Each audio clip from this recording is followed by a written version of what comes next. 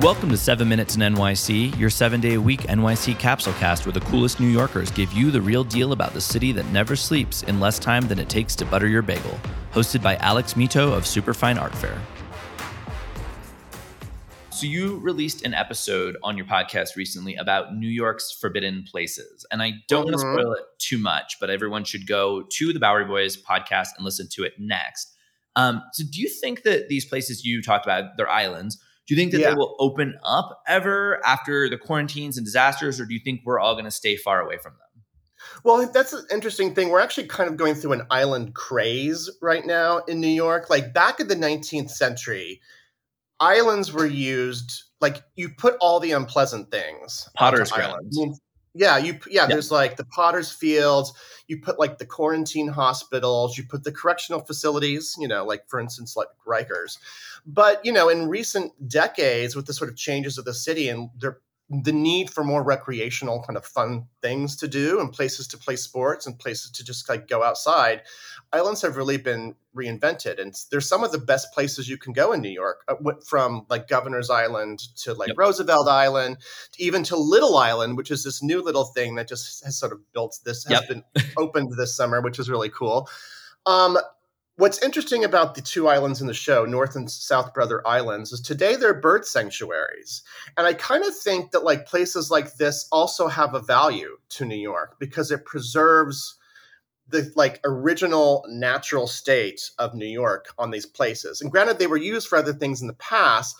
And it is possible that there may be a little bit more opening up to people maybe visiting them just for tourism's sakes. It's possible. But I think that some of these places will remain like a kind of like rooted to nature.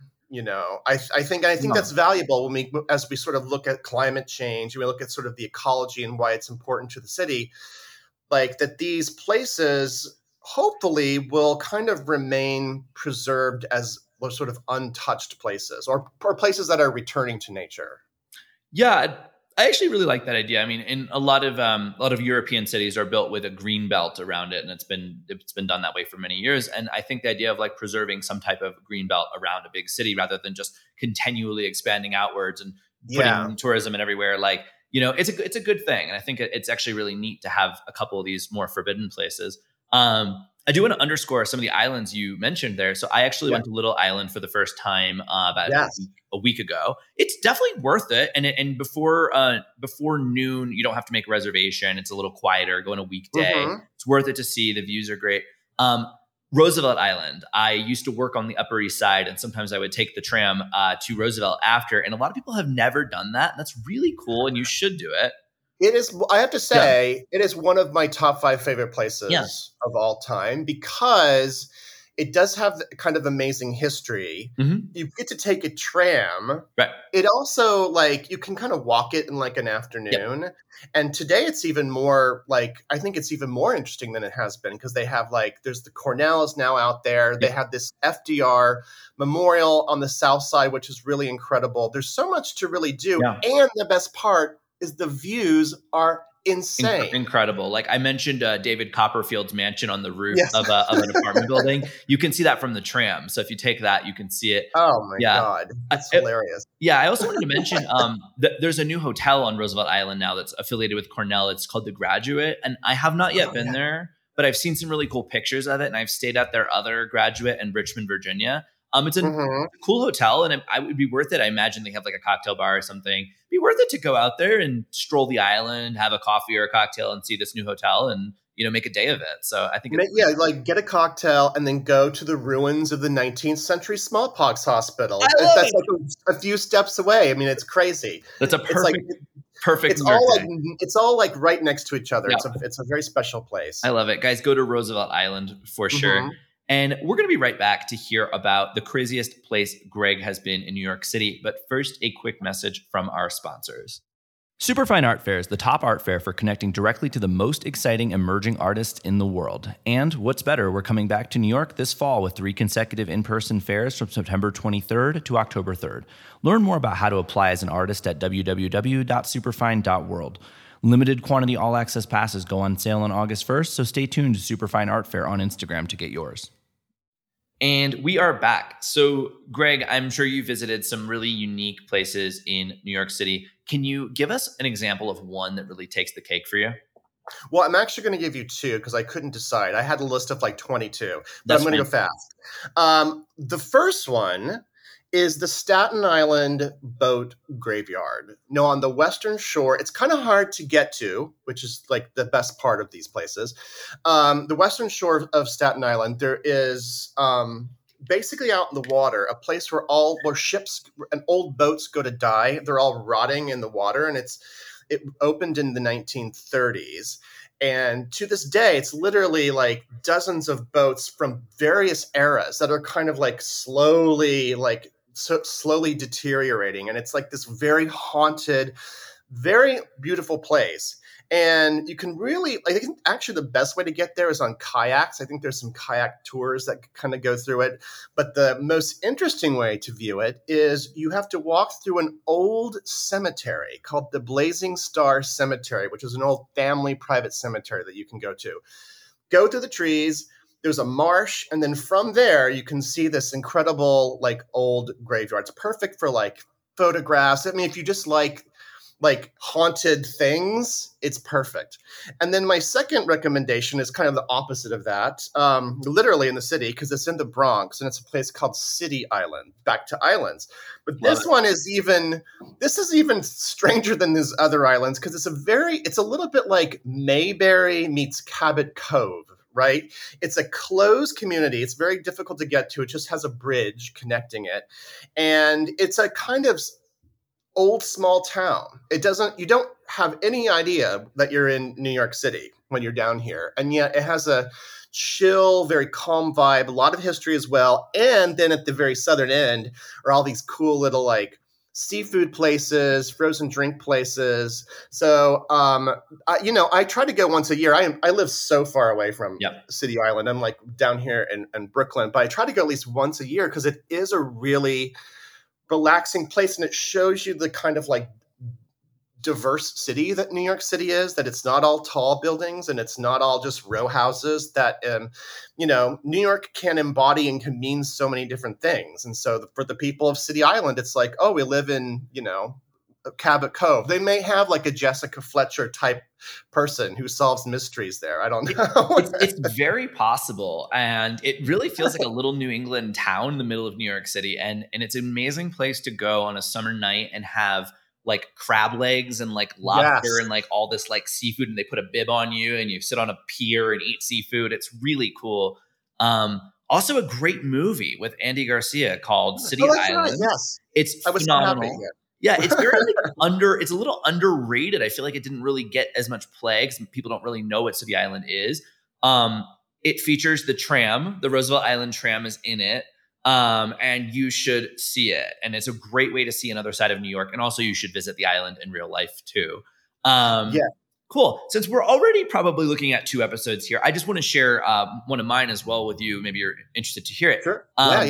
So on Avenue A, I used to live between 7th and between A and B on 7th in the East Village. And just below 7th on Avenue A, there was a greengrocer. Like it was a Korean owned, like really nice. I loved it. And it was like not a bodega and not a grocery store. It was like medium size, but he had everything and food was fresh. It was great. And I got friendly with the proprietor. I'd stop in after the bar, I'd had a couple drinks and I'd talk to him. And one day he's like, "You want to see something?" I was like, "Sure."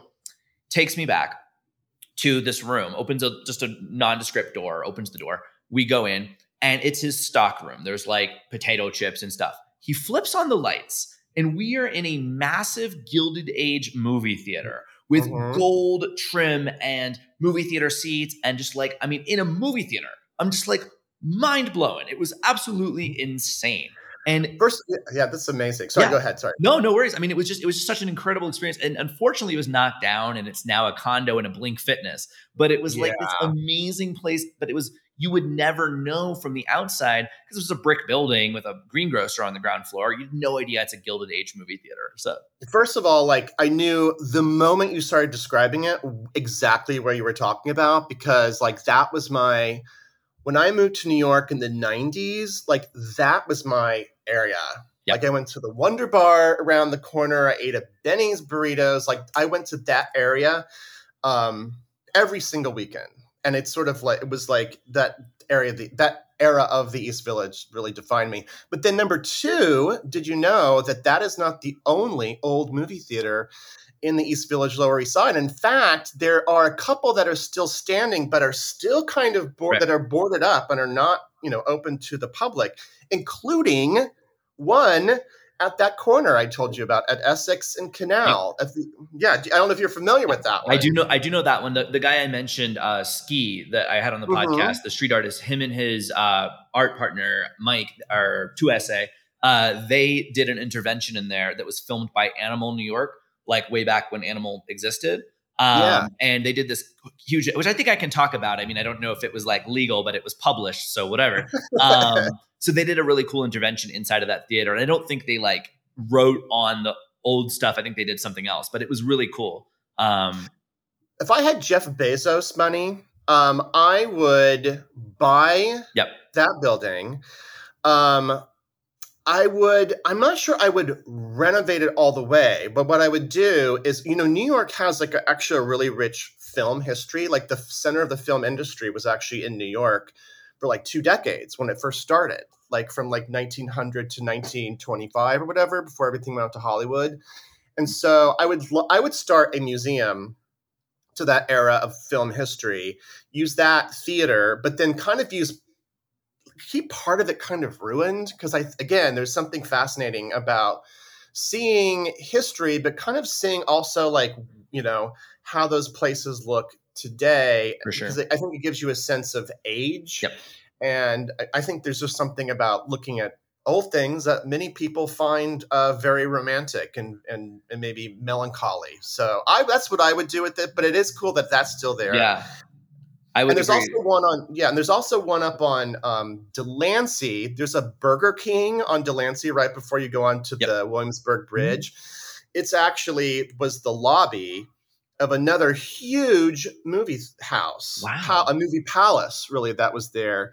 And back then they weren't just movie palaces. They were also vaudeville stages because they mixed it all up. So that's just amazing that those things are still here. They're 100 years old. And not only are they like kind of not demolished, thank God, but they're just not even like, they're just these secret spaces.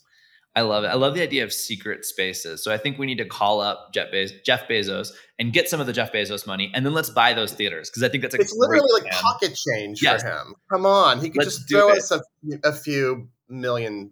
So please, if we have any billionaires listening out there, our plan. So just send us a message and let's do it. Yes. Email us. Greg, it has been wonderful having you with us today. We have to wrap up. We're on our 2 episodes now. Guys, this has been 7 Minutes in New York City.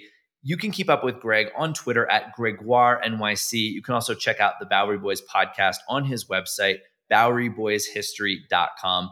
Greg, once again, pleasure having you with us today. Let's do it. Let's buy that movie theater and let's make it happen. Let's do it. I'll call my lawyer right now and get it started. It was great. Thank you very much. You're very welcome. Everybody else, have an awesome rest of your day. Enjoy the city that never sleeps.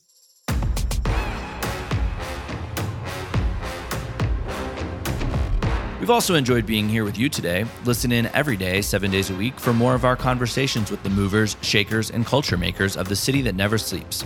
Follow us on Instagram at 7 Minutes in NYC, and be sure to post or story anytime you're listening.